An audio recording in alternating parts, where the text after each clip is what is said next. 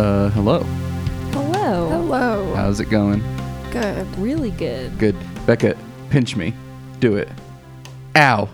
Am I dreaming? No, you're not. This is real life. Is this real life? Yes. Becca, am I alive in the year of our Lord 2019 and I have seen Midsummer twice? Yes. This is my life? We are finally here. I can't believe it. Holy cow, folks. This has been a freaking wild ride. I'll tell you what. I mean, not really, because it's just been waiting. But then there was about 2.5 hours that were a pretty wild ride. This whole podcast has just led up to this moment. So after this episode, we're just done. We're done. Like, We can't do anything better. Well, peaked. no, that's not exactly true. Because at the end of the month, we need to do Once Upon a Time in Hollywood. That's true. fair. And then later in the year, we need to do The Lighthouse. Okay, we'll just come back for when it's the good ones. And we just need to always stay around for all of Ari Aster's films. Yeah, we'll always reunite for Ari Aster. Yes. What a champ. Holy crap, folks. Guess what? This week, you don't even get a proper reminder of when Midsummer comes out because it's freaking out and you can go watch it in a movie theater, and you should. Maybe. I think you should. It depends. Well, we will find out soon what it depends on. Hello and welcome to episode 37. Don't ask me. Sure. I really need to figure this out. I think it's 37. Pause while I find out what episode number we're on. This is very important to me, guys. I like to count things, all right? How else am I supposed to know when we hit episode 50? There's no way to know unless you count. That's true. Hello. Episode 37. Hello and welcome Whoa. to episode 37 of We Watch Movies and Then Talk About Them, the only podcast on the internet where we watch a movie and then talk about it. My name is Andrew Westonsko. I am the host of this here podcast, joined at my right hand in life and in all things by Becca. Hello. How's it going? Really good. I'm excited. That was me singing the song. It's great. What's up? And at my left hand by Sid. Hello. How are you? I'm good. All right, let's get this out of the way. After seeing Midsummer. Are you talking like right now or immediately after watching Midsummer? Well, so full disclosure, folks. This is an early morning podcast for us. It's about 11 a.m. Becca and I saw Midsummer just over a week ago, and then we saw it again last night. Sid saw it earlier this week. So really the only thing in between us watching the movie and us recording is like 8 hours of sleep. Yeah, except for Sid. Yeah. So, as always, the question comes, immediately after watching Midsummer, where do we fall on the scale of existential dread? I was probably like a 93. A 93? Yeah. Jeez, That's fair. that's crazy. Luckily, it's gone down. Like at a steady like 70. We absolutely need to do Paddington 2 next week. just Please. to Someone help me. even us out a little bit. Jeez, 93, heavens. That's fair. But it was still worthwhile. There's a lot going on in this movie. I wish that we could record Sid's face somehow that she just made. Imagine if you were paralyzed and sewn up into a bear suit, what face you would make. And that's the face that Sid just made. Just hypothetically, imagine that. Yeah. That's pretty spot on. Yeah. Midsummer is the sophomore feature-length effort from filmmaker Ari Aster, acclaimed director of Hereditary. He teams up here with several of the same people from that movie, including, I forget their names off the top of my head, but the cinematographer and the editor are the same people from Hereditary. Midsummer stars, like, kind of a weird amount of menstrual blood. I mean, I guess any amount in a movie. It's not what you expect to see in a movie, but definitely is some. Yep. And it is the story of, like, just the biggest buzzkill girlfriend ever crashing just a totally sweet bro trip.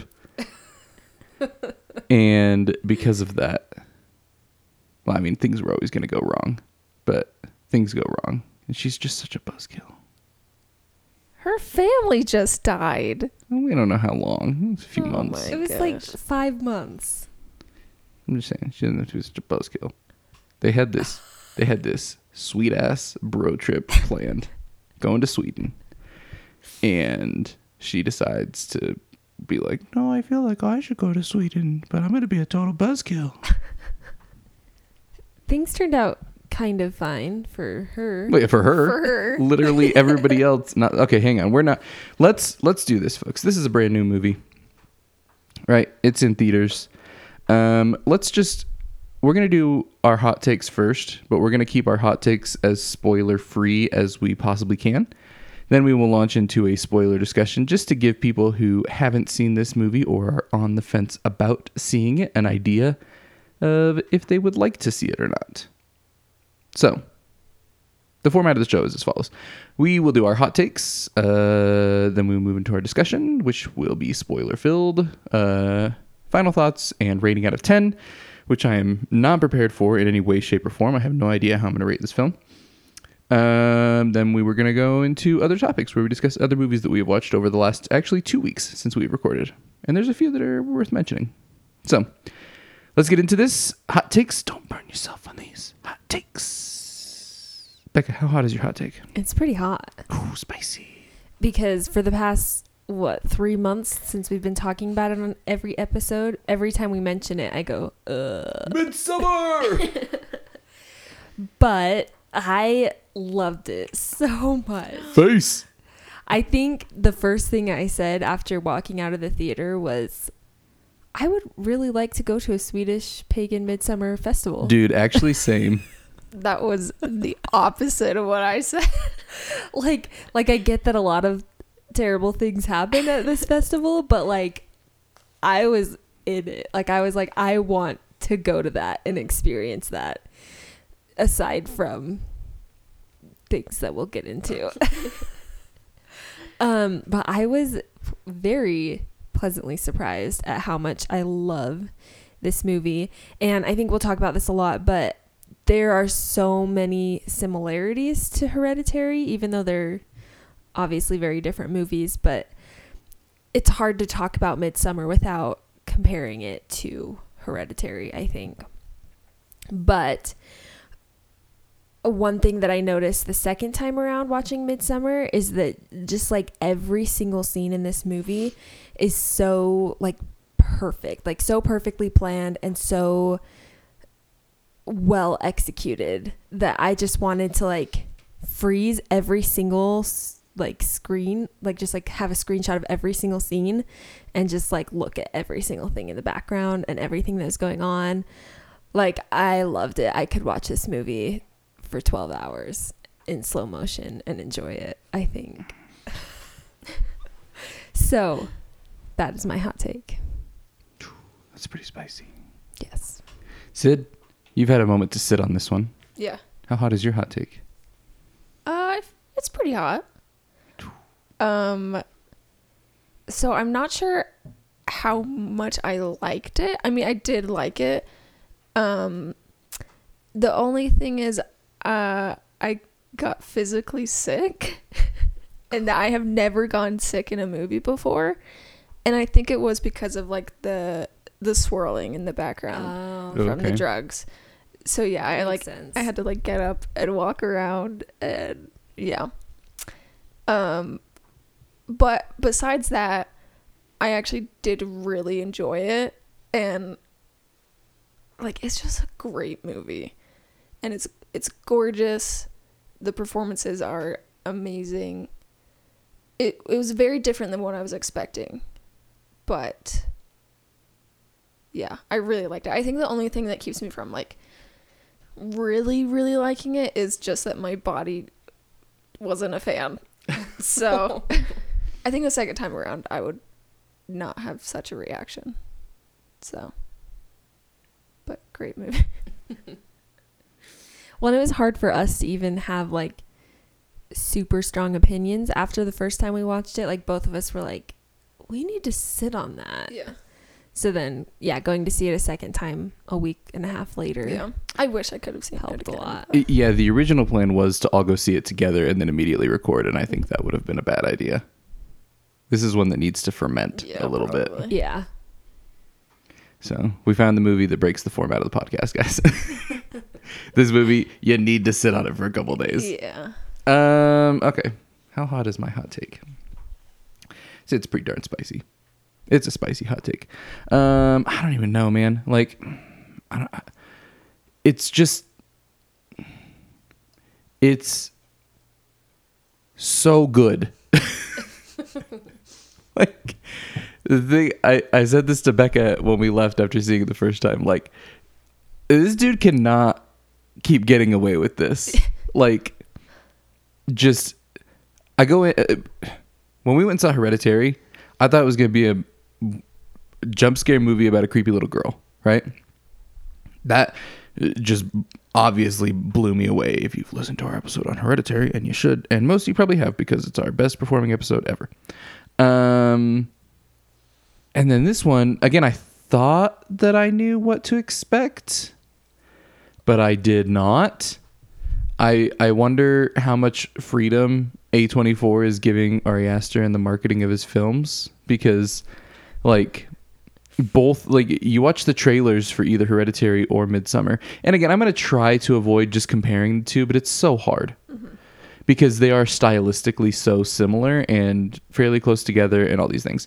The trailers do not lead on at all what this movie is actually about in any way.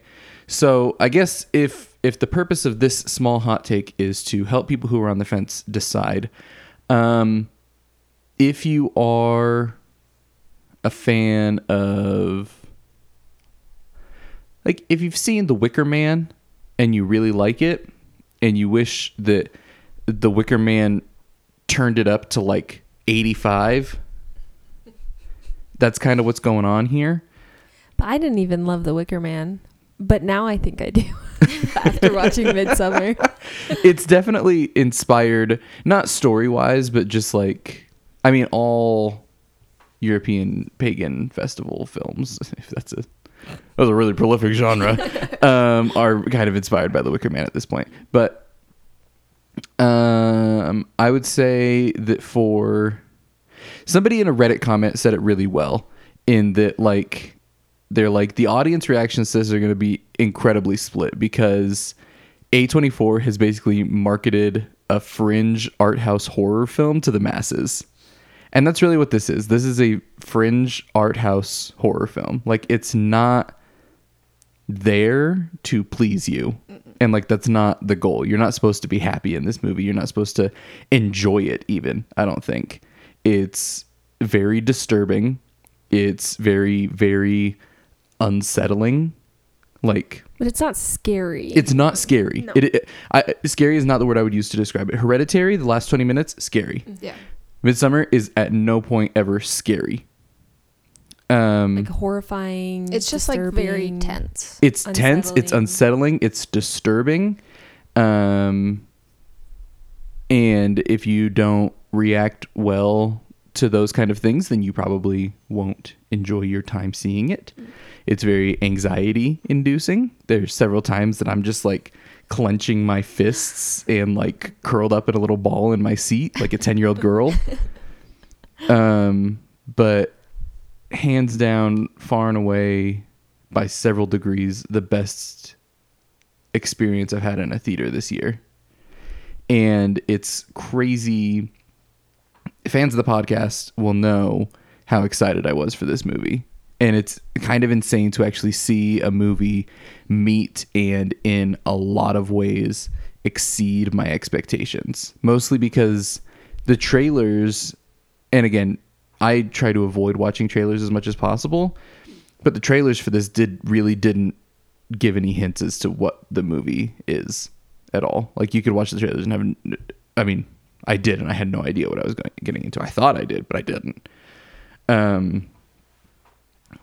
So it's a very thoughtful movie. It's if you're a fan of just watching well put together movies, like I heard somebody describe it the other day as like some movie watchers are very visually driven. And I think that's me. Like I can watch a movie that has zero things happening, but if it's pretty, like I'm into it. Mm-hmm. So something like, It Comes at Night is like a very visually driven film, right?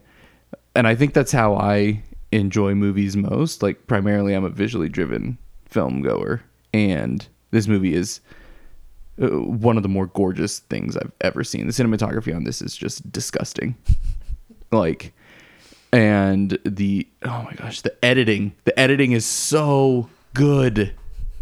So again, if you can stomach some of the more disturbing elements, which not everybody will be able to, and that's perfectly fine if you're not, then you can't miss this one.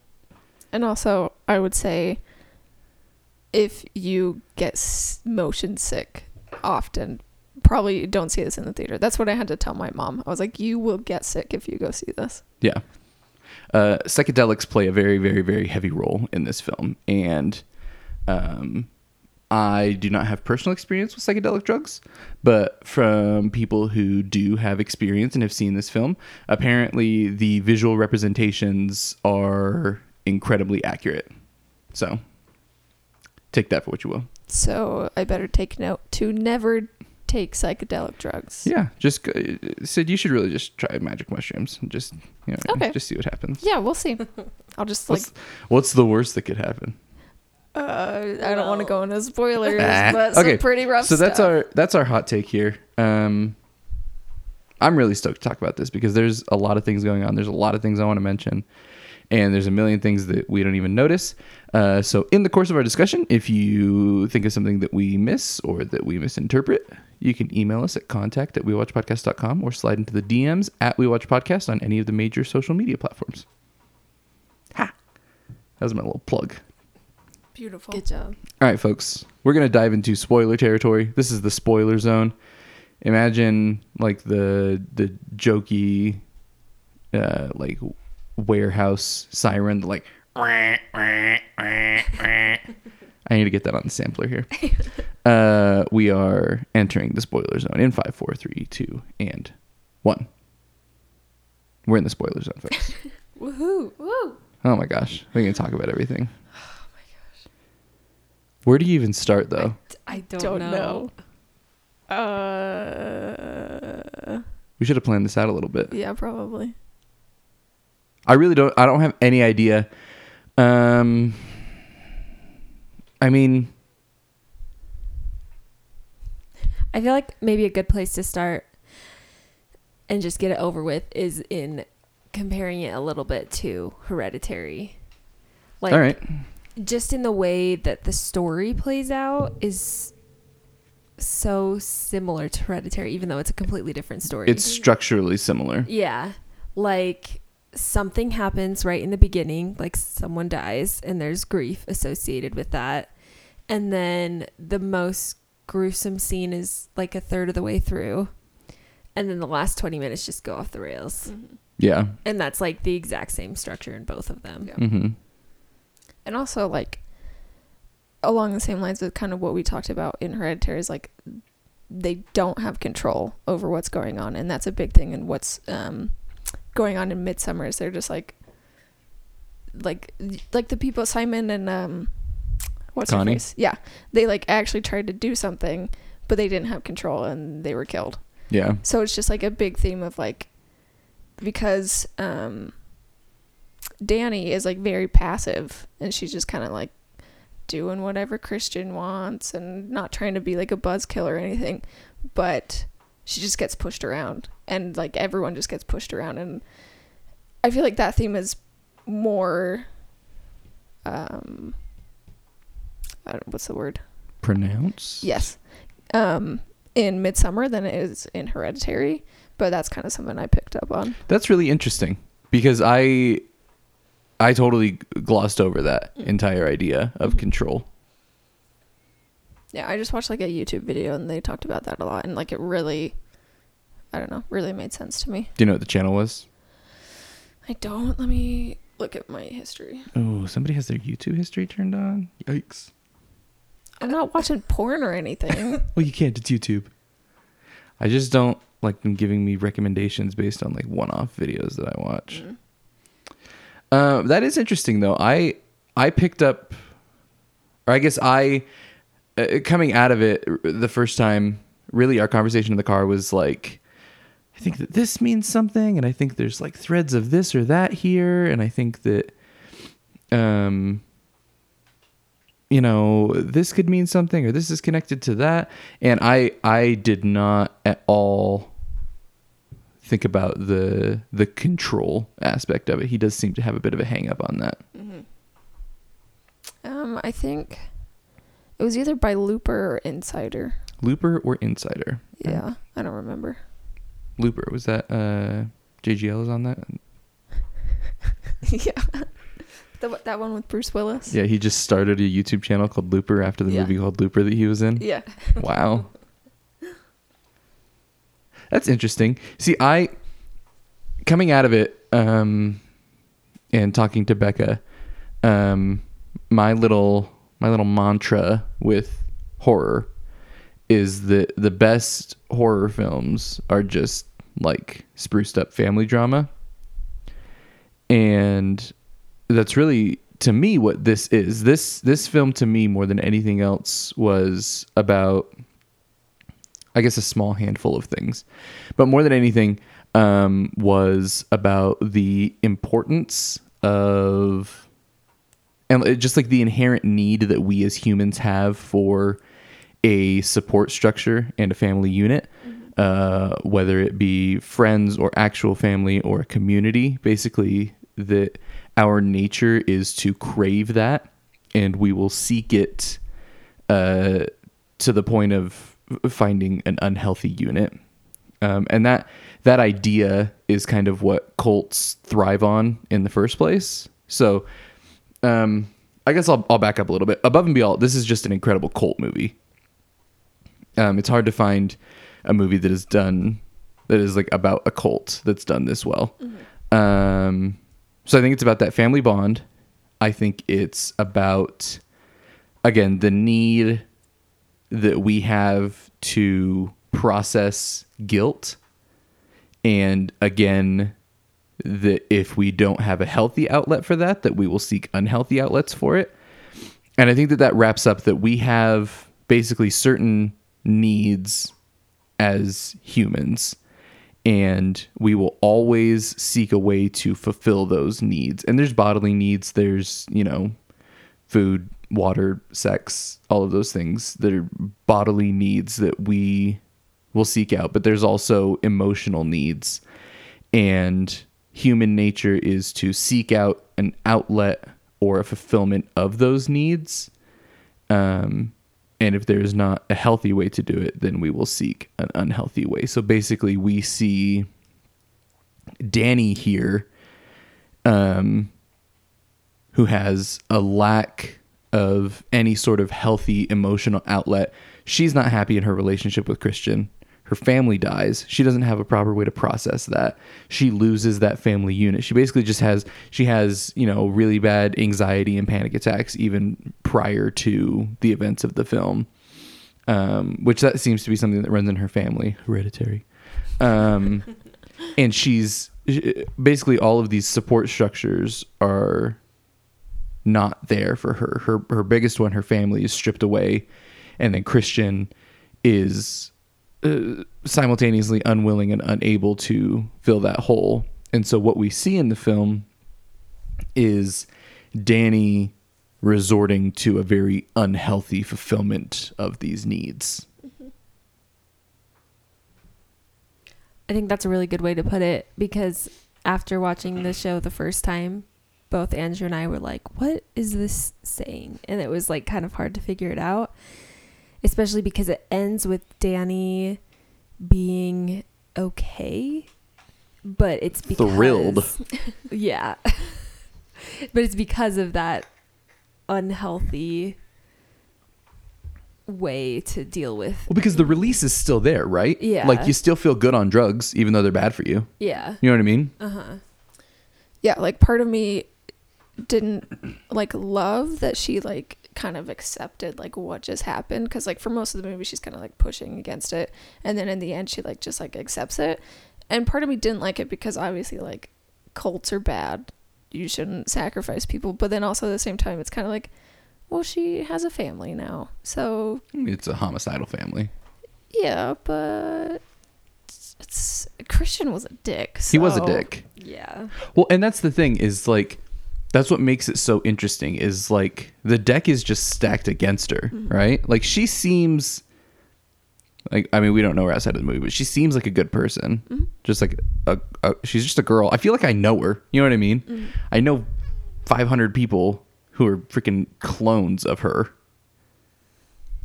Like even just like her tone of voice and the cadence that she uses. Even though she's British in real life. Is she? Wow. Yeah. Pretty much everyone in the movie was British except for Josh, the black friend. Christian is British. Wow. Will Poulter is British, and then I'm pretty sure like everyone else was Swedish. What on earth? Because that's some I guess we can get into this for just a moment. The performances in this are astounding Oh my Oh yeah. and incredibly understated in how good they are, because the way that like Danny and Christian and Josh and Mark talk is not how you see Americans portrayed in media, right? Like you're either like a dignified upper class person or like a valley girl or like a down home hick or whatever. Like it's always exaggerated. But like I said, these just felt like people that I knew. Yeah. Like they talked like real life human beings. The acting was so naturalistic. Well, and I think one of the scenes that really stuck out to me that showed that is when she's talking to Christian about him going to Sweden. And like it's just such a natural thing, but it's like that scene specifically sticks out to me because of the way that she talks and the way that she's trying to get him to calm down. And you're right, it all feels so just natural, and like that conversation was not scripted. Like that, none of it feels scripted. It just feels And her natural. phone call at the beginning. Oh my gosh. Yeah. If you notice at that phone call scene, her face takes up like 85% of the screen. It's just like hyper zoomed in on her. Her emotions throughout the entire movie are also just like so realistic. Yeah. Well, in probably the first 20-ish minutes, basically until they get on the plane, are just like a masterclass in exposition and storytelling, because you get so much of their relationship in such a small period of time, and you understand the codependency and how unhealthy the issue is, or the relationship is, and how emotionally manipulative Christian is. Like the fact that it's a completely reasonable thing to expect your significant other of 4 years to tell you that they're going on a 6-week trip. Yes. You know what I mean? But then she ends up apologizing. He forces out an apology out of her. Yeah. Yeah. Ugh. There's one thing I want to mention here about. So I apologize to say at the beginning of the episode, and I'm going to apologize now. I'm hijacking some trivia stuff because That's totally fine. Ari Aster did an AMA, which stands for Ask Me Anything, on Reddit, as well as the official discussion thread for this movie on Reddit is actually really good, and there's some really interesting things get pointed out. So I'm gonna kind of get these things as we go. And this talks about at the beginning of the movie, specifically, and they do it a few other times throughout, but it's more pronounced at the beginning, was the use of mirrors and what mirrors mean. Oh my gosh. Any movie that uses a mirror, I'm in love with 100%, dude. I love it. That's like 60% of why Black Swan is a 10. Oh my gosh. So let me see if I can find this comment. Here we go. So basically what I read is that mirrors in art oftentimes represent empathy. So basically we'll talk about this more a little bit later, the idea of mirroring and how it's a tactic that cults use. And obviously they use it very heavily, especially towards the end of the film. The idea that the community mirrors each other's pain and emotions. But here we go. So let's see. This person says, this is Reddit user Hong Kong Chicken, says, I'm not sure I can remember every instance, but during the movie, I thought everyone depicted in a mirror was being dishonest. So you see when they come home and Christian goes and sits down at the computer and he's in the mirror and she's by the door, which is just a freaking miraculous shot because that's one long take. Yeah. 2, Christian speaking to his friends about inviting Danny. So he stands up from the chair and walks towards the door and you see the mirror behind the couch. Danny sees her sister in the mirror of the little porta potty. And then when Josh sees Mark in the reflection when taking photos of the book. So, and what somebody else, I don't think I saved that comment. I don't remember who said it.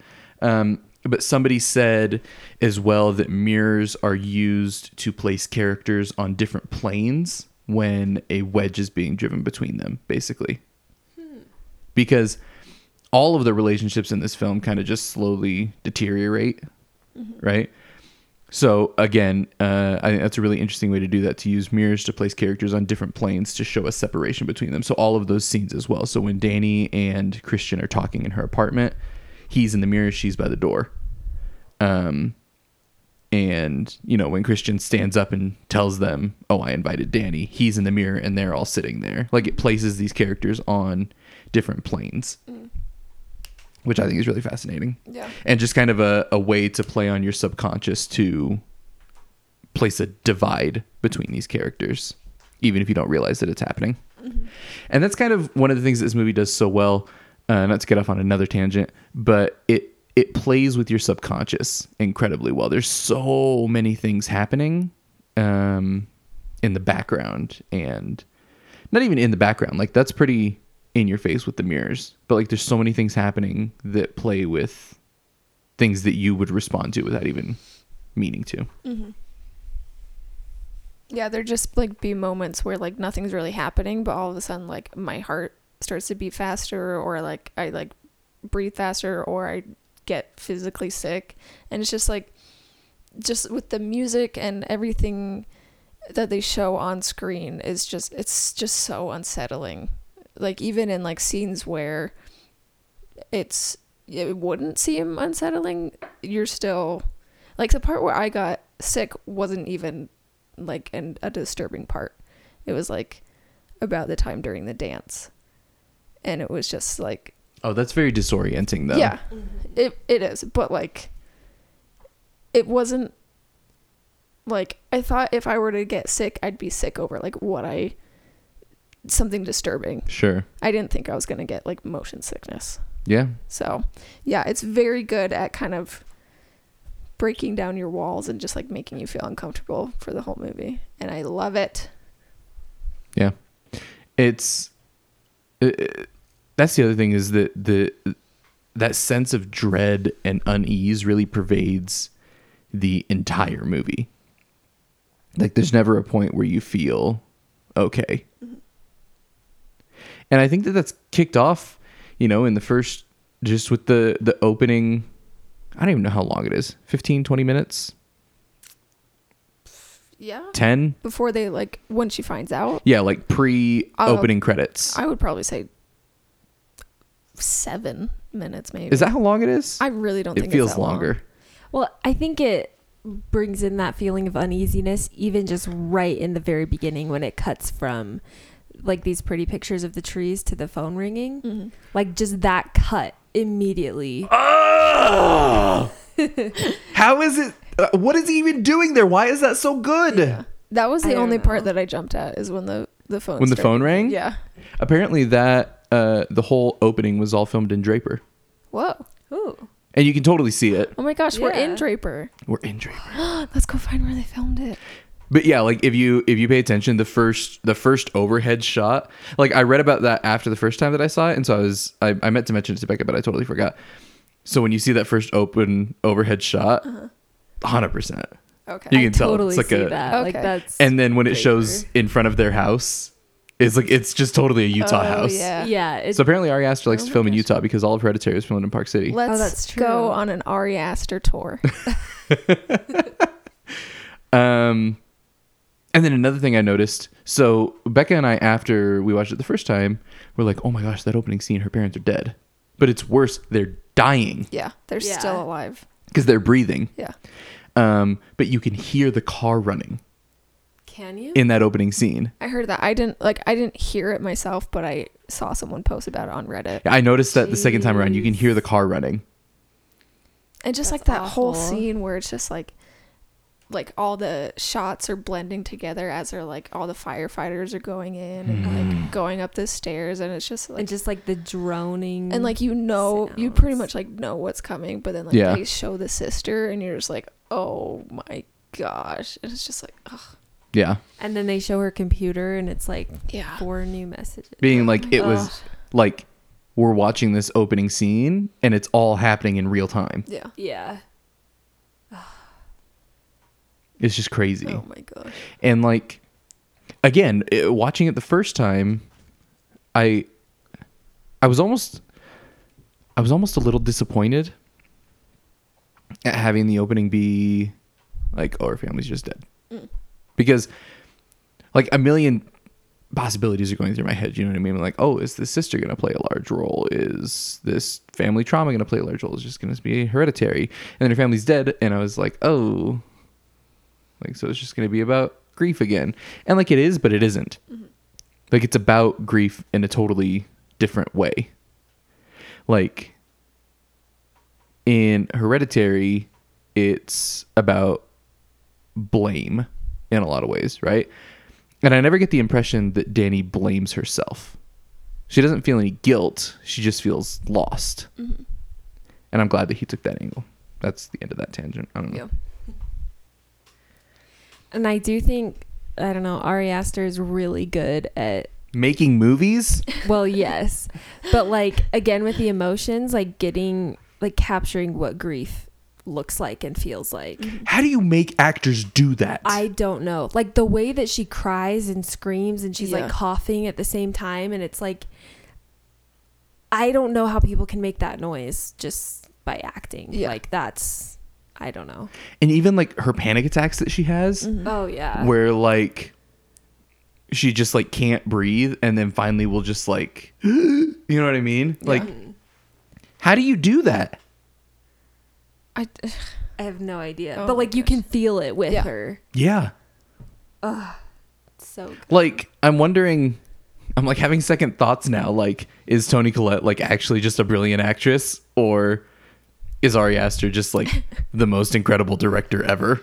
I mean, probably you got to bridge that both. gap somewhere. But like, who is Florence Pugh? I've never even heard of her. I saw her in like that wrestling movie, The Fighting with My Family, Oh, which was like fine, but she's great in it. Like she's Really? just I've only seen 2 things with her, but I love her.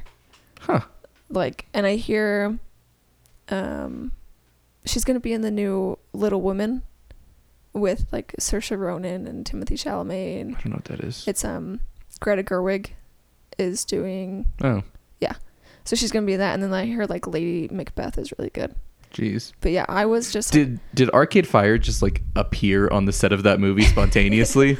I was just thinking, like, we got Greta Gerwig, Timothée Chalamet, Saoirse Ronan, and Florence Pugh. I feel like Arcade Fire is just, that's like too much concentration but it's a of period movie, so hipster. That, like, Win Butler is just like, what am I doing here? Oh shoot, what was I gonna say? Oh, just like I was blown away just like from her very first scene, but like when Christian answers the phone and she's just like screaming, Oh my Ugh. gosh. and like you don't see her, but you can just like feel it, and then Yeah. they cut to them on the couch, and she's just like, her whole body is just racked with sobs, and it's just, oh my gosh. And then that transition to the opening credits where it goes out the window Yeah. and the music. The music Oh in this my film is absolutely gosh. brilliant. Interesting bit about the music. Ari Aster talked about it in his AMA. He said, With Colin Stetson on Hereditary, somebody asked about the composing process, how involved he was, all that. Said, with Colin on Hereditary, we communicated daily through email. It was a great collaboration, albeit a remote one. I'm incredibly proud of Colin's score, and it was a thrill to work with him. One of my heroes. Colin Stetson is an absolutely brilliant musician. If you haven't, he has several albums. There's one that he did with, I forget her name, with a violinist. Never Was the Way She Were, I think is what it's called. And it's just saxophone and violin, and it's freaking brilliant. He says, with Bobby, I don't know his last name, but the guy that did the score for this, he said, with Bobby, we tried working over email, but found that it didn't work for us. I then flew to LA to work with him at his home, and we worked together in person for the composition of most of the score. We had a fantastic rapport, and it was an incredibly fluid and fruitful process. I love them both and found both collaborations extremely fulfilling. So he was very involved in the composition of the music for this, which makes sense. And the music is amazing, and also the lack of music in certain spots. Well, because such a smart choice. Because outside of those opening 20 minutes, all of the music is diegetic. They have that little traveling band that just goes around playing creepy Swedish music. So it makes sense that he would want to be that involved in it. Mm-hmm. Oh, and the very end, they're not playing that music because it's like a full orchestra thing, Yeah. which, that music is so good. Oh my gosh. The music is so good. So good.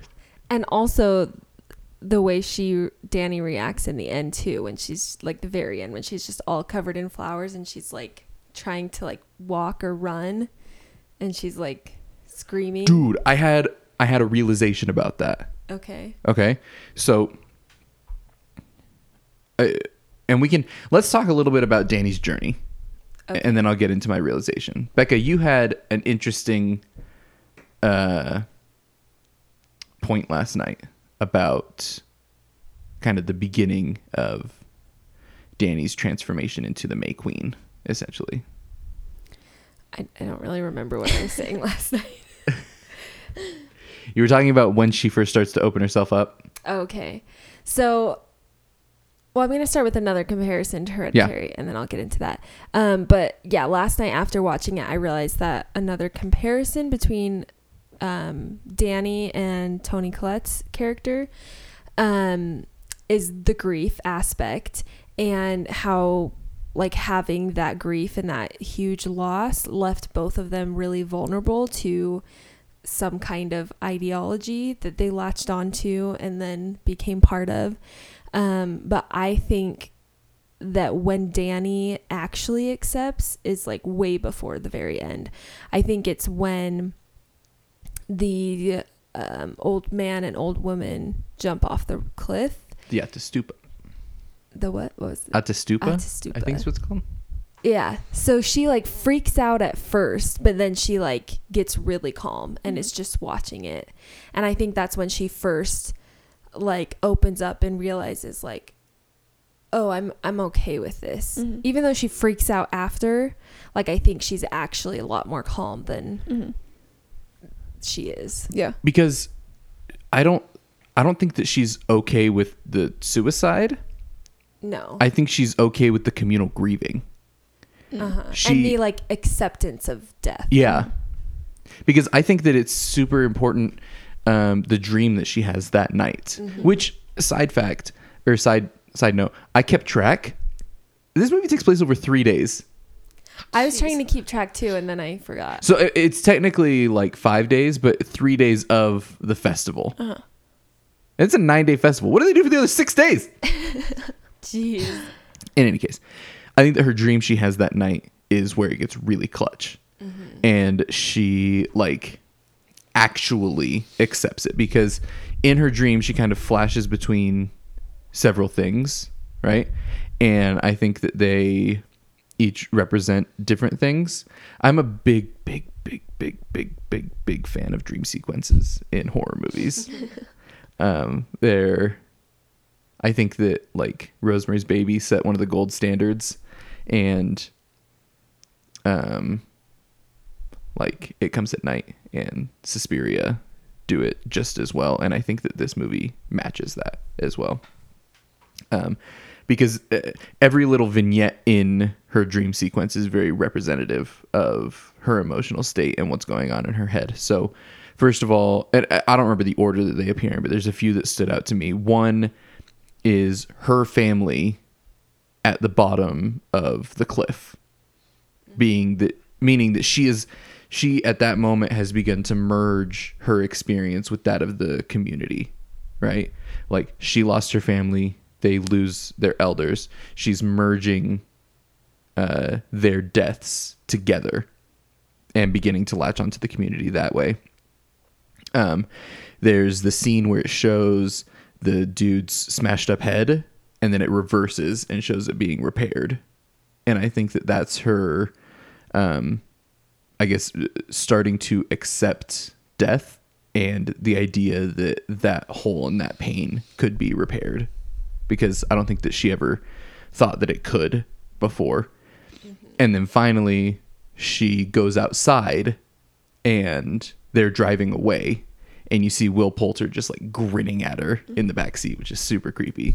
And that's her separating herself from the group of people that she came with to latch on to the group of people that are there. And the other thing that I noticed is that in all of her dream sequences, there are like very subtly flashing police lights. Oh. Which is really cool. There's like flashing red and blue. I noticed it in, the part where they like drive off. I noticed it there, but I didn't notice Whenever it's dark. when it's dark. Okay. In any, because there's a couple of dream sequences, and whenever it's dark, whenever stuff like that is happening, there's like flashing red and blue. But I think that dream sequence is so important to understanding her psychology and like what she's going through as far as her decision making goes.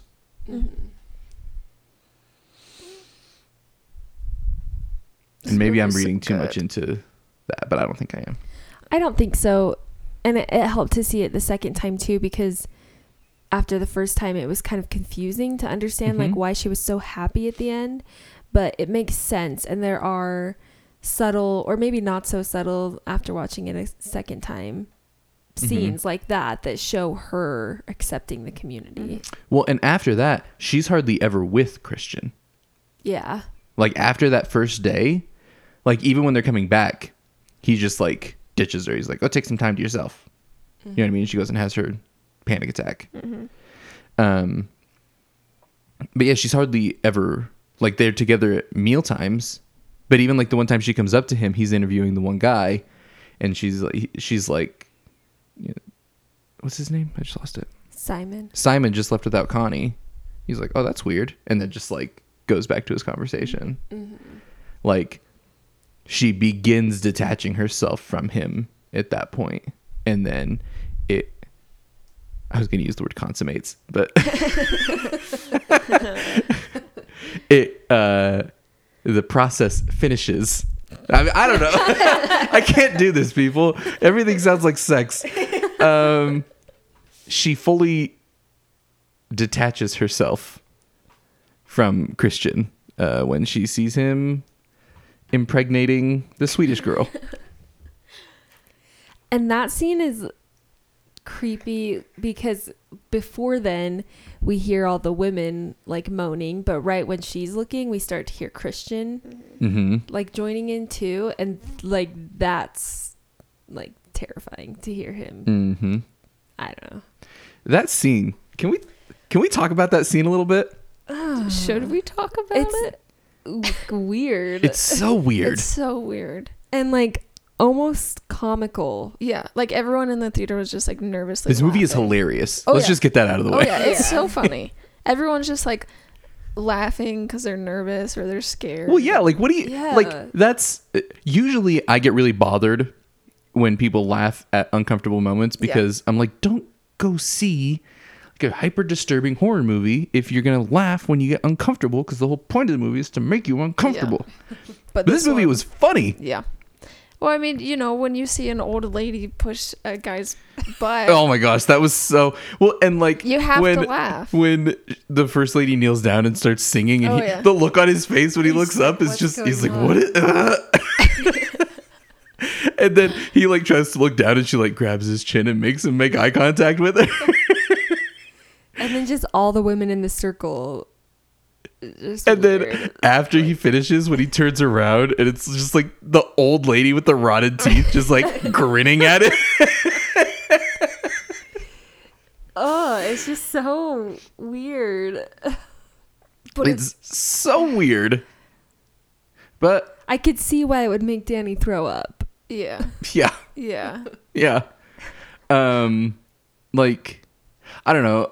I'm not an expert by any means, but on some of the very brief reading that I've done since watching this, like apparently like weird sex rituals are a thing in pagan culture or pagan religions. Yeah. I don't know. It's just such a, like, I just feel like we'd be remiss to not mention it at least. Yeah. That like, if you saw that scene and you're friggin' weirded out, like that was the point. Yeah. And that's totally okay.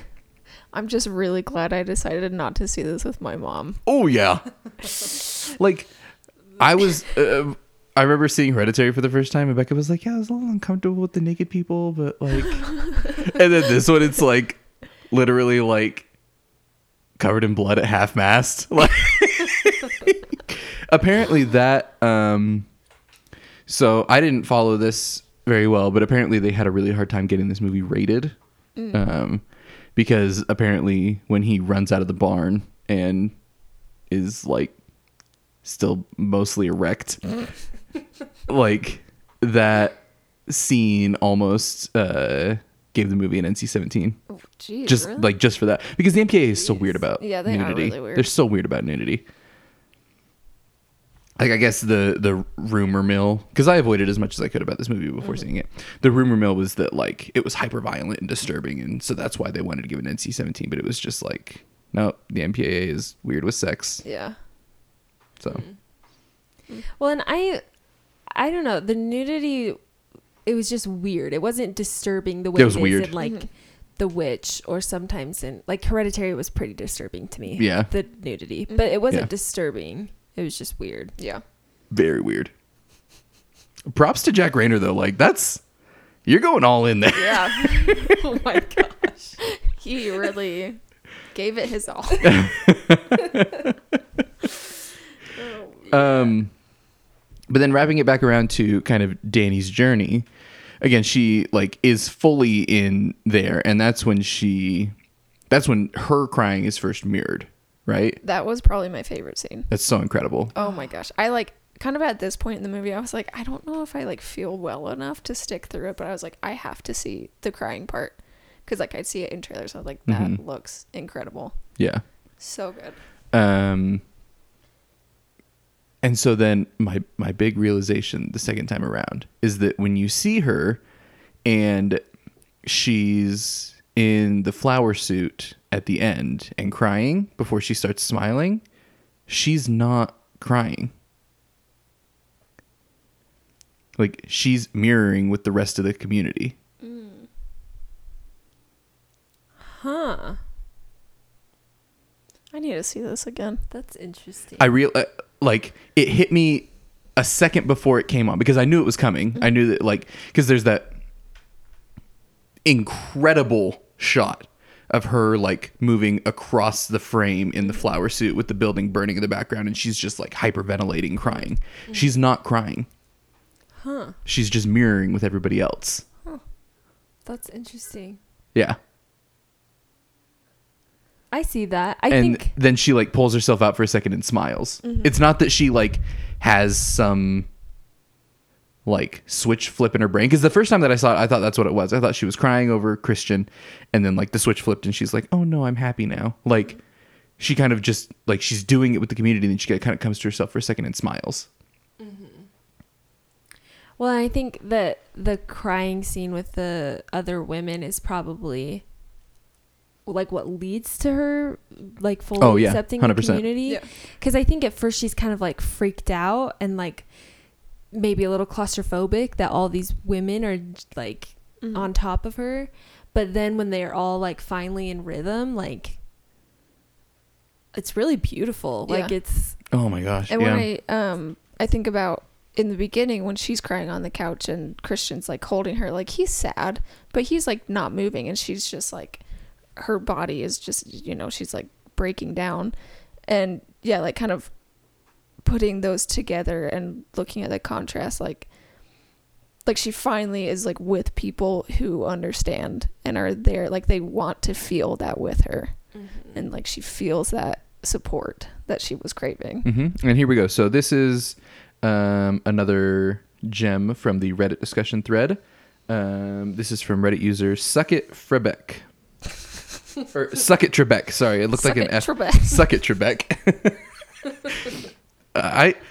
On a side note, I think that Reddit not censoring their usernames was like the greatest thing they ever did. It's easier on their end for programming. You don't have to worry about it. And people come up with the friggin' funniest usernames. Oh my god. So it says here, Charles Manson used to have his followers take psychedelics and mirror his actions. That created an imprinting effect on them that made them more pliable to his will. Cults will often meet newcomers with a practice called love bombing that integrates them into the organization. It's simultaneously helpful and dangerous. It was just reinforcing her need for codependency. So apparently that idea of mirroring is actually an effective tactic. Also, like you think about and mixing like, it with psychedelics. Yeah. Like just like kind of like psychology is like if you like want someone to be more attracted to you, like kind of copy their body language. Well, what does Andy Bernard say? You just watch The Office. I don't. He says it when he comes out of, or when he's going into anger management. Oh yeah, he's like, I'm gonna pass this, and he's like, this is a 9-week course. I'm gonna pass it off in 3. Yeah. Through like name repetition, mirroring, and like. But yeah, he mentions it. That's interesting. Yeah, because it is just like, you know, like in job interviews, they're like mirror the interviewer. Like it's just a way, puts them at ease and connects you too. So, yeah. Well, and it's true with grief too. Like if you're sad or even just have like a crappy day or whatever, it's not like you want somebody to like fix everything. You just want them to just be sad with you listen or whatever. and understand. Like, it's the mirroring that helps. And then as well, the second part of that comment, that apparently for initiation, they do something called love bombing, which they definitely do to her. And Becca noticed this a lot more than I did. How they treat her different. Oh yeah, I thought that was really interesting because like when they first get there and like to the actual community, and there's like the older man greeting everybody, and he's like, welcome, welcome, welcome, and then like welcome home to Danny, and like he gives her a big hug. Yeah. And then also the part where they're first taking the mushrooms and she's like, I just don't really want to like eat it, and they're like, well, we have a tea for you. So yeah, they're very accommodating for her, and yeah, really trying to make her feel welcome. And even like the way that Pele talks to her about it. I'm really glad that you're coming. I think it's very good that you're gonna be there. Like, yeah. And then like their conversation on her bed when he talks about like being held and like, do you feel held by Christian? Gosh. Like, one of the comments, I didn't save it, I don't know why, but one of the comments was about the use of his name and essentially her transition from a more traditional, I guess, not even Western, American ideology, which is typically represented by Christianity, to a more obviously paganistic religion and society. So that whole thing, I heard that conversation a little bit different the second time around, because basically like, do you feel held by Christian? Like, is Christian giving you what you want? Are these Christian values doing for you the things that you want them to? That's interesting. Yeah. Cool. But yeah, that, and again, it's just, it's preying on her need for codependency. And her like vulnerability at a time of intense grief. Yeah. One more thing that's on top of my head. When he comes in and he's like, this is my sister born on the same day as me. I don't think they're twins. I think that the community's concept of birthdays is a little wonky. Yeah. I was kind of thinking that too. I feel like it's more like years.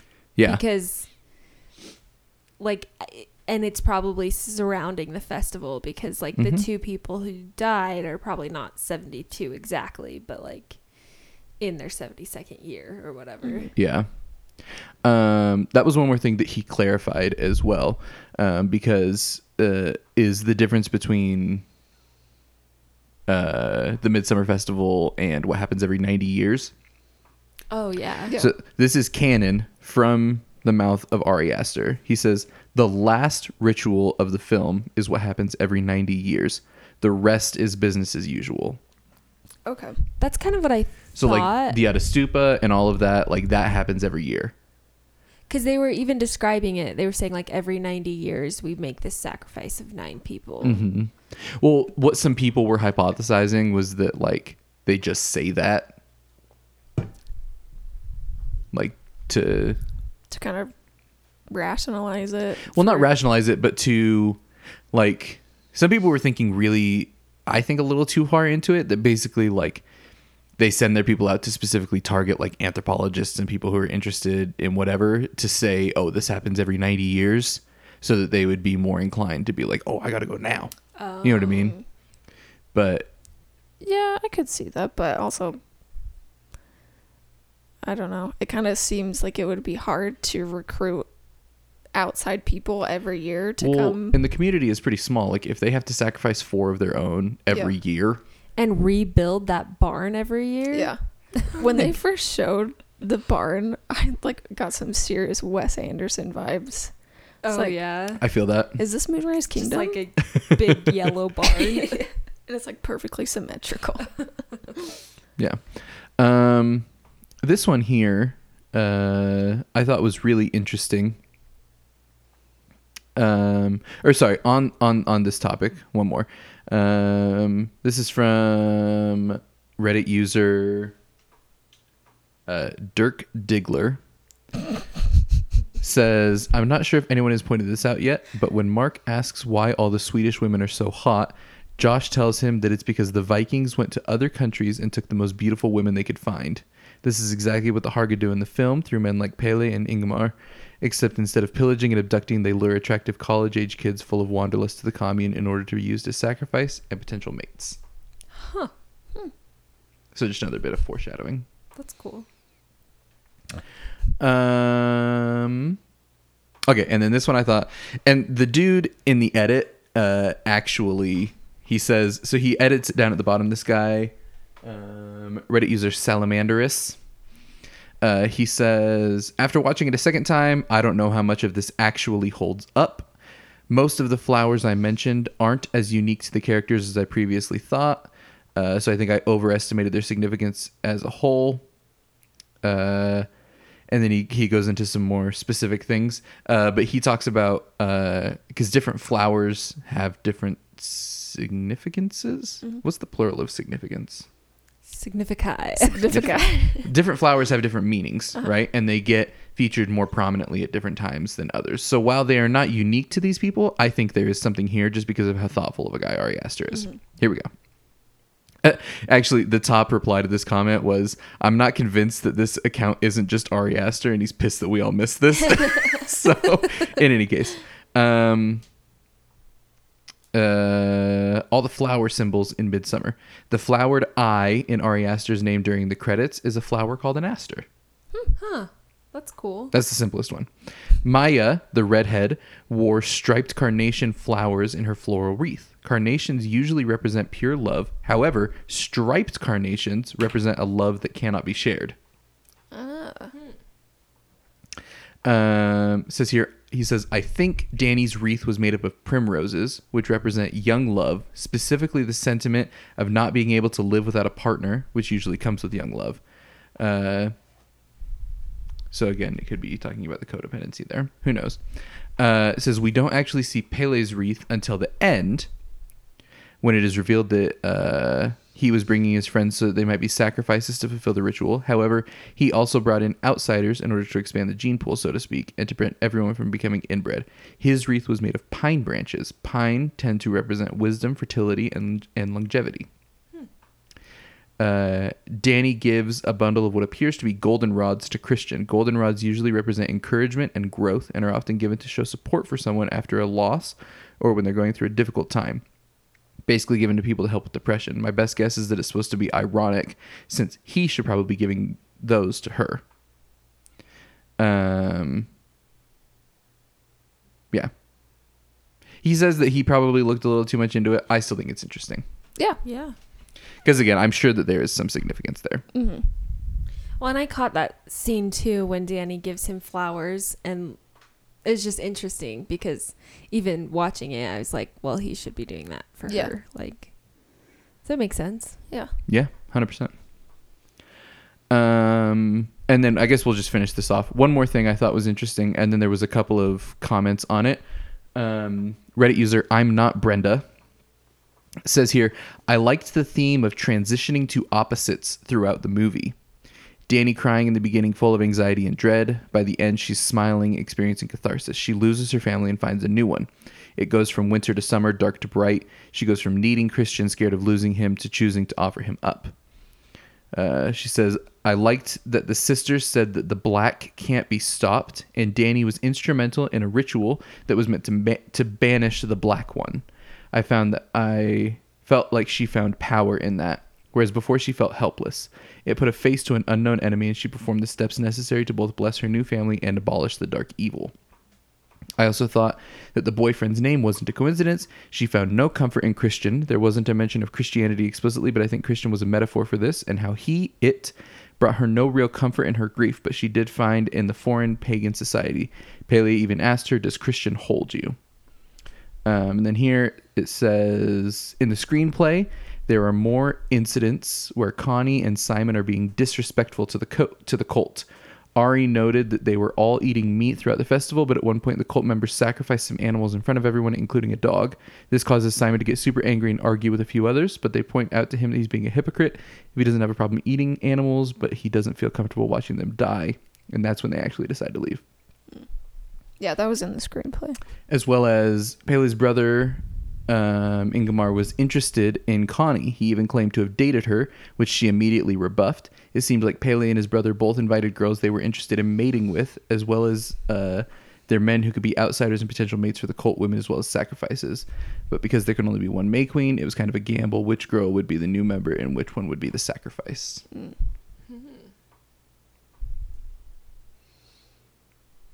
So that's the end of my, I think, let's see if there's anything else.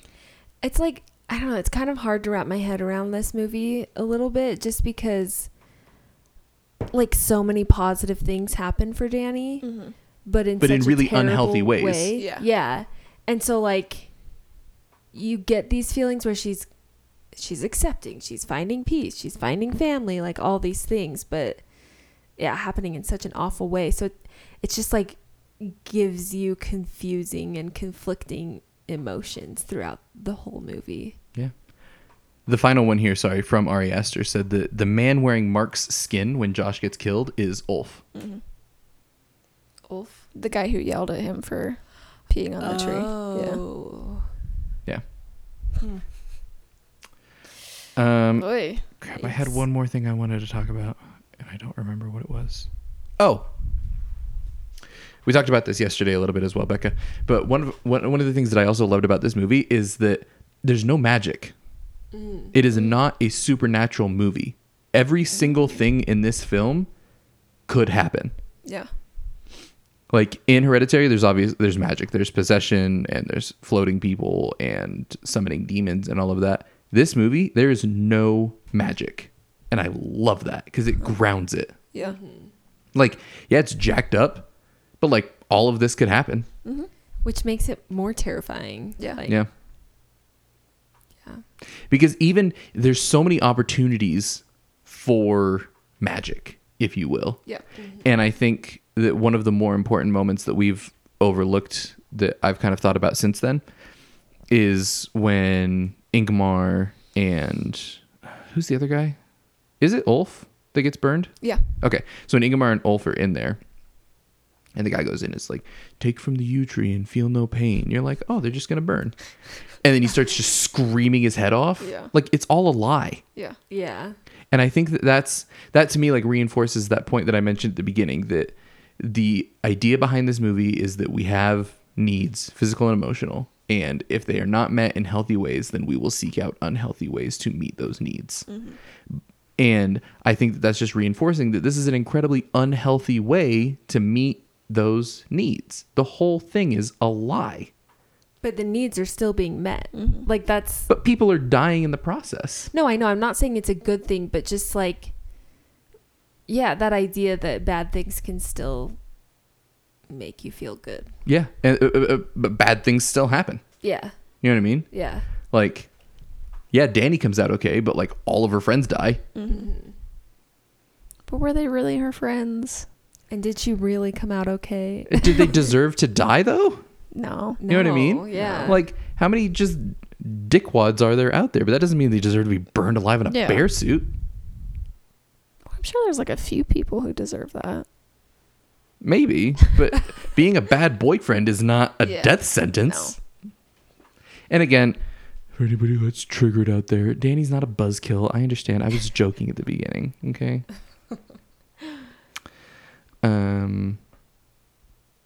Yeah. But again, just overall, such a freaking incredible movie. Oh my gosh. So well made, so immaculately made, so well performed. Just everything. I just want like a tapestry of the first picture. The menstrual one? No, You don't want that one. No, thank you. No, the first one that shows like the whole story, Yeah. like the first thing you see, like it's so cool. That freaking scene. I think I ate one of her pubic hairs. That's probably right. Okay, one more thing that I noticed a lot more the second time around. They tell the truth about everything. Nobody ever lies when they're asked a question. Uh-huh. Well, there are like, you know, when Simon disappears, they're like, oh, you just went to the train station. Sure. But like when they're like when they're talking asking about the community and Yeah. about their customs, nobody ever lies. Yeah. One thing, like, because like, you know, the elders, they like were really wary of Josh and Christian like interviewing them, and they're like, you have to change our names. Like, I think most of it is like, well, these guys are going to be dead in a few days, so it doesn't matter. Yeah. Yeah. 100%. Yeah. Like when Danny asks Pele what happens at 72, and he's Yeah. like, Oh yeah. Yeah. yep. It's like played off as a joke. Or even like when the blonde girl at the end, this was my favorite one, was when the blonde girl comes up to Christian at the end and hands him the drink. And he's like, well, what does it do? She's like, it breaks down your defenses and makes you more susceptible. Yeah. Like, you know what I mean? Like, and like Josh doesn't share with anybody, but Pele is like, yeah, we're going to the Atastupa tomorrow. Oh, yeah. And Josh is like, a real one? Which I looked it up. That's like a real thing Yeah. in like Swedish, specifically pagan cultures, is like a suicide cliff where old people will kill themselves. I also noticed this time around on the cliff, you can see all the All the blood streaks. Yeah. Yep. Yeah. Oh, no, and there's just like tons of them. Yep. that was the That's worst really scene for me. Oh yeah, because it's hyper disturbing. Because the only thing that grosses me out is broken bones, and just when the Yeah. old man and he's just like lying there, I was like, Oh my gosh! And when they hit him with the hammer, ugh. If And we're just the sound it makes. But what a freaking contrast in that scene, because you shift between possibly the most beautiful shots in the movie to the most gruesome. I gotta say, if we're talking freeze frame, single frame, favorite thing in the movie is that overhead shot of the woman on the edge of the cliff when she's raising her hands up. yeah. And I don't know. And you can see the whole community. I don't know how you make a shot like that. How do you even plan that and get it, and just with the lighting and it? Oh my gosh. And the rock and the cliffs are just like this beautiful color of blue. Like, I've never seen rocks that look Yeah. like that. Like the second this is available, I'm buying the 4K version, Oh, because how do you watch it any other way? Yeah. Like that. Oh my gosh. And even like for how gruesome it is, even the scene of the guy jumping is gorgeous, because you have this whole, it's just a super wide angle of the whole community, and he just, Yeah. And like there's really no like, I don't know, they don't make a big deal of it when he first jumps, and then like you like hear him and they show you, but, and like, then they all start screaming. Yeah. Ugh.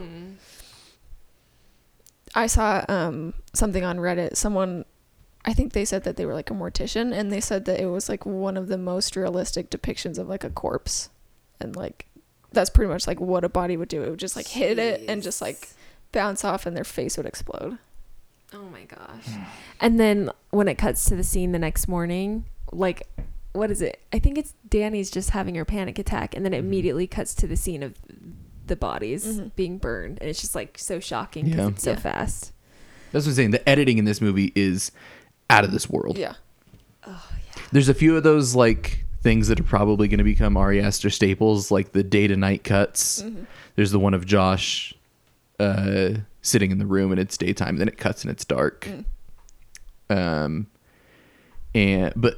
one thing, the freaking edit when she goes into the bathroom in the apartment, Oh and then my all of a gosh. sudden it's the bathroom in the plane. How do you do a shot like that? That was so And like her cool. clothes change, and Yeah, but it's Oh just my seamless. gosh. It's But like so the panic good. attack is the same. Yeah. Like, Yeah, ugh. it's so good. yeah, But do I want to see it again? That's the question. You do. Just give it I a do. week. I do. want to see it again. I want to watch it. I watched it last night for the second time. I want to go see it again today. It's so freaking good. Like, it's so outrageously good. Huh. When I left the theater, I was like, I started like laughing because I was like, what did I just watch? But then like my laughing kind of turned into crying. I like started laughing. I was like,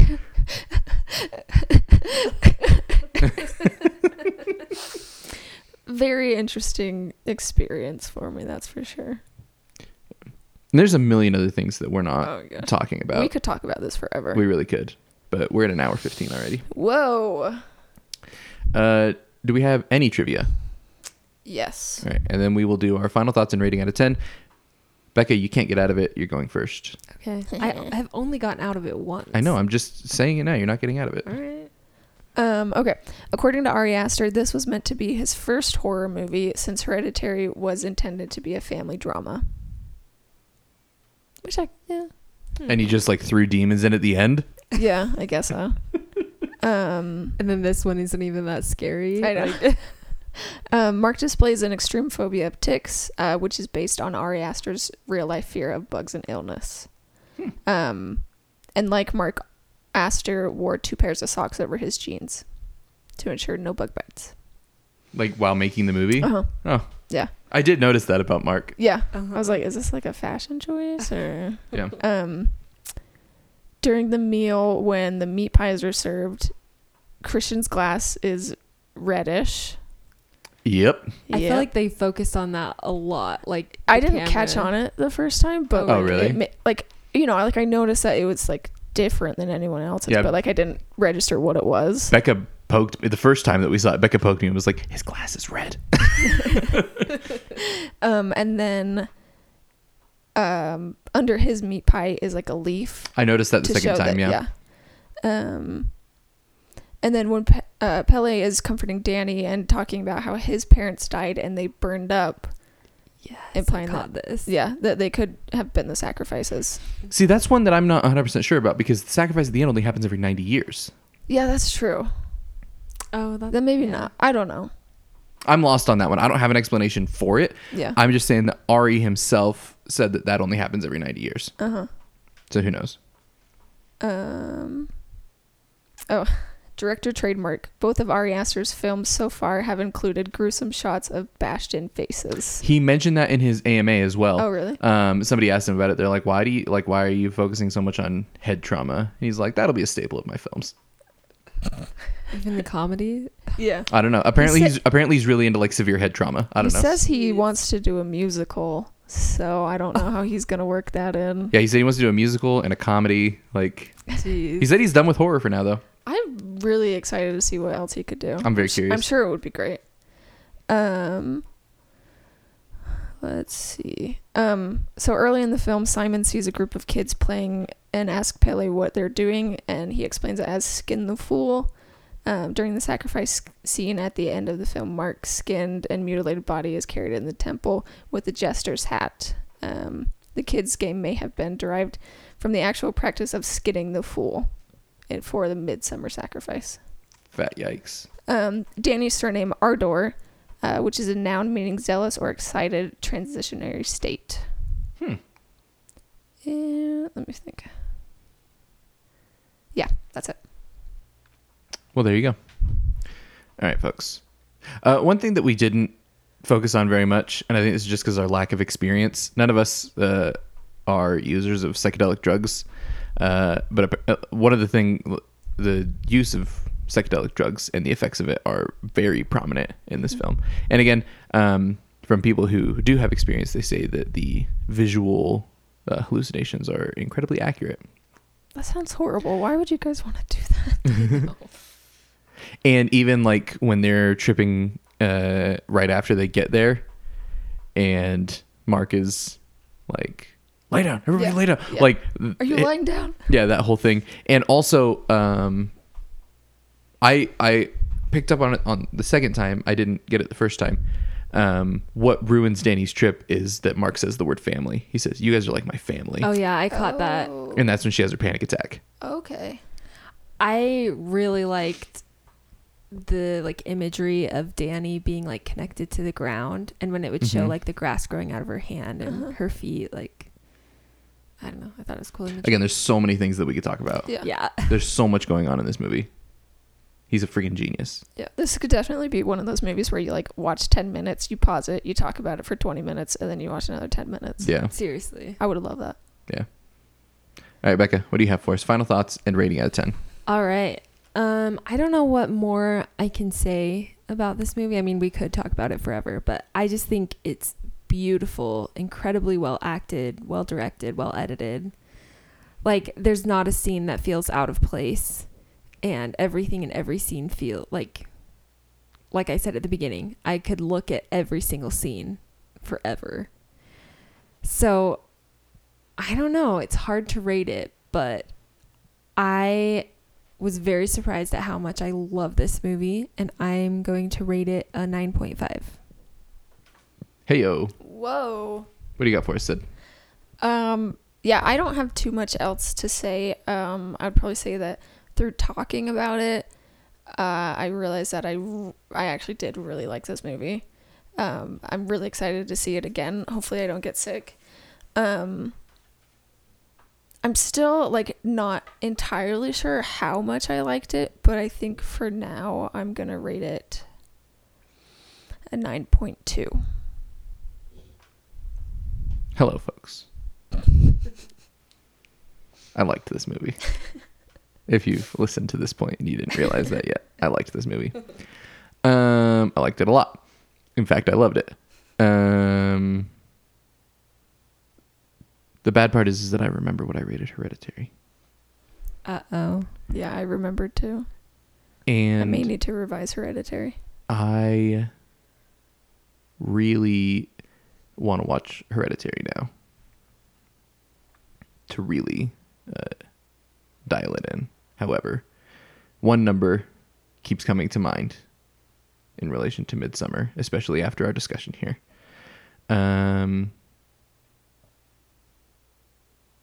I'm going to rate Midsommar a 9.7. All right. We're big fans here. We're big fans. So let's see here.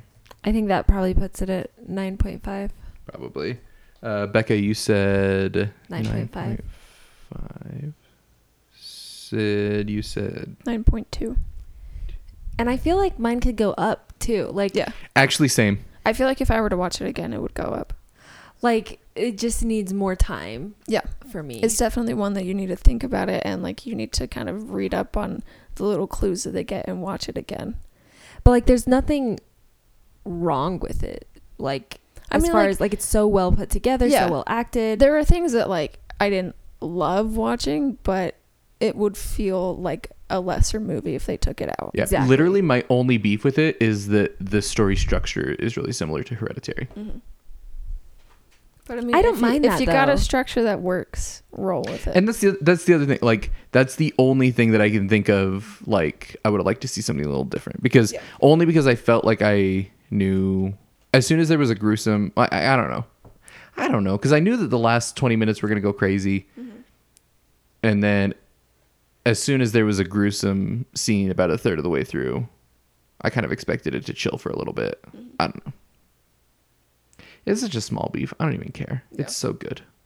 Folks, we love this movie. It lived up to the hype. It actually freaking did. Thank you so much, Ari Aster, for making a movie that lived up to the hype.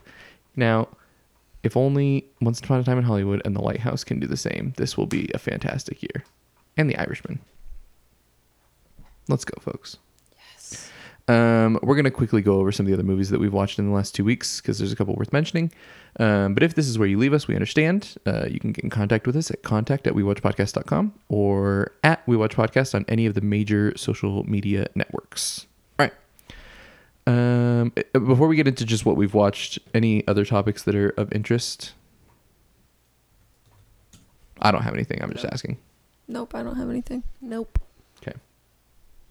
Then I will jump in. We've watched a lot of movies. We watched a lot of movies, yeah. So we'll just go over. I didn't watch a lot, so you guys have to carry the team here. You'll have to remind me what we watched, though. Yeah.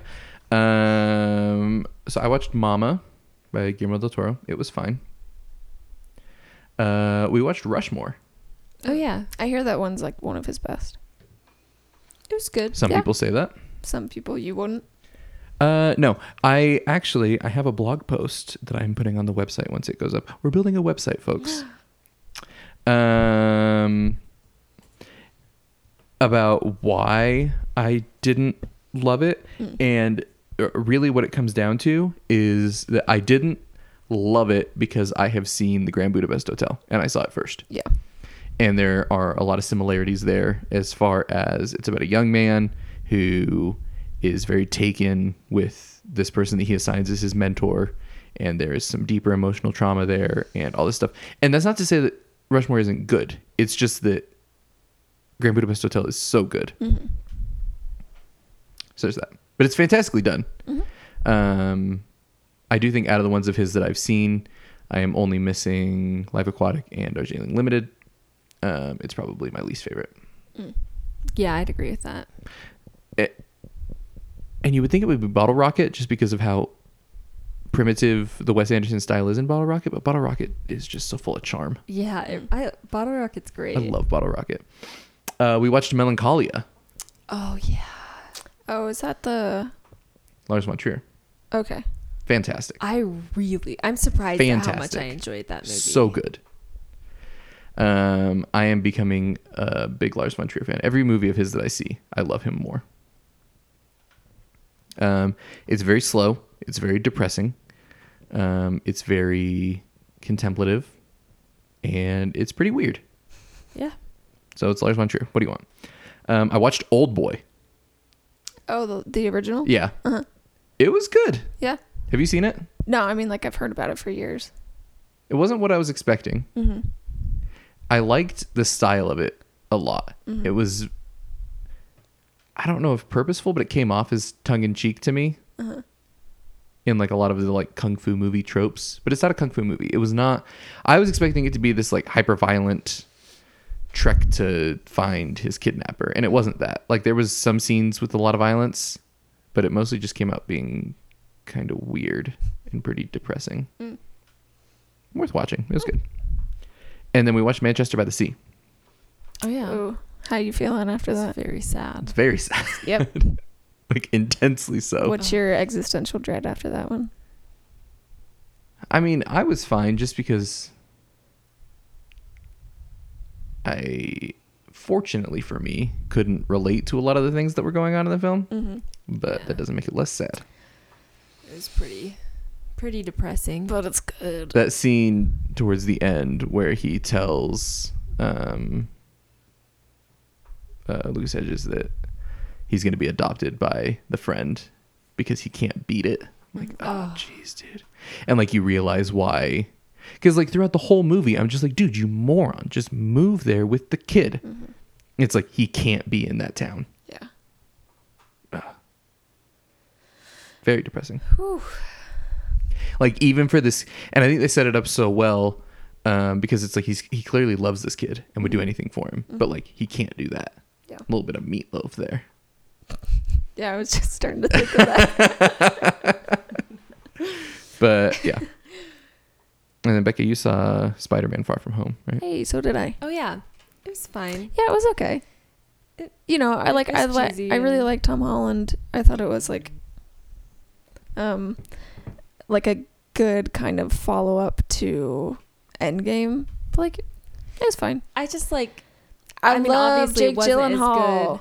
as Endgame. I didn't like him in it. I love him all the time. like I love Jake Gyllenhaal, but like his character was so cheesy. Yeah. And like I was just like, this is not the Jake Gyllenhaal that I know and love. So yeah, it was fine. I didn't watch too much else other than that. I watched like A Knight's Tale. I've never actually seen that. You haven't? Are you serious? I love that. That's It's a like great movie. It's like on at every single hotel I go to, and like I'd watch like the first 20 that's right. minutes. You were out of town, so you're Yeah. excused. Yeah. I'd watch like the first 20 minutes and then I'd fall asleep, and then we like actually sat down and watched it. It's so good. It's It was funny. good. Paul Bettany is really good in that movie. Yeah. His butt's pretty good too. And yeah, watch Stranger Things, Big Oh, yeah, Little me too. Lies. I don't know. We're like halfway through the second season of Westworld, and then I want to start Big Little Lies. It's really good. And then after that, I want to not watch TV anymore. I'm so sick of TV. But I'm just like wrapped up. Yeah. Not too much. Anything else? No, not really. This movie drained us, folks. Oof. Yeah. But it's so good. Let's go see it again. Let's go. Dude, I would. All right. Well, we thank you. We love you. Again, if you want to get in contact with us, contact at wewatchpodcast.com, at wewatchpodcast on any of the major social media networks, including Facebook, Twitter, and Instagram. Instagram is probably the best way to get in touch with us because Sid and Becca do a fantastic job of maintaining that Instagram page. Next week, we're going to be doing Paddington 2. I'm going to bring it home a little bit. I'm not even joking. We're doing it. Yes.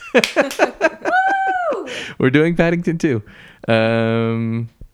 And that's it. I'm Andrew. I'm Becca. I'm Sid. And we'll catch you on the next one. So yeah. Bye.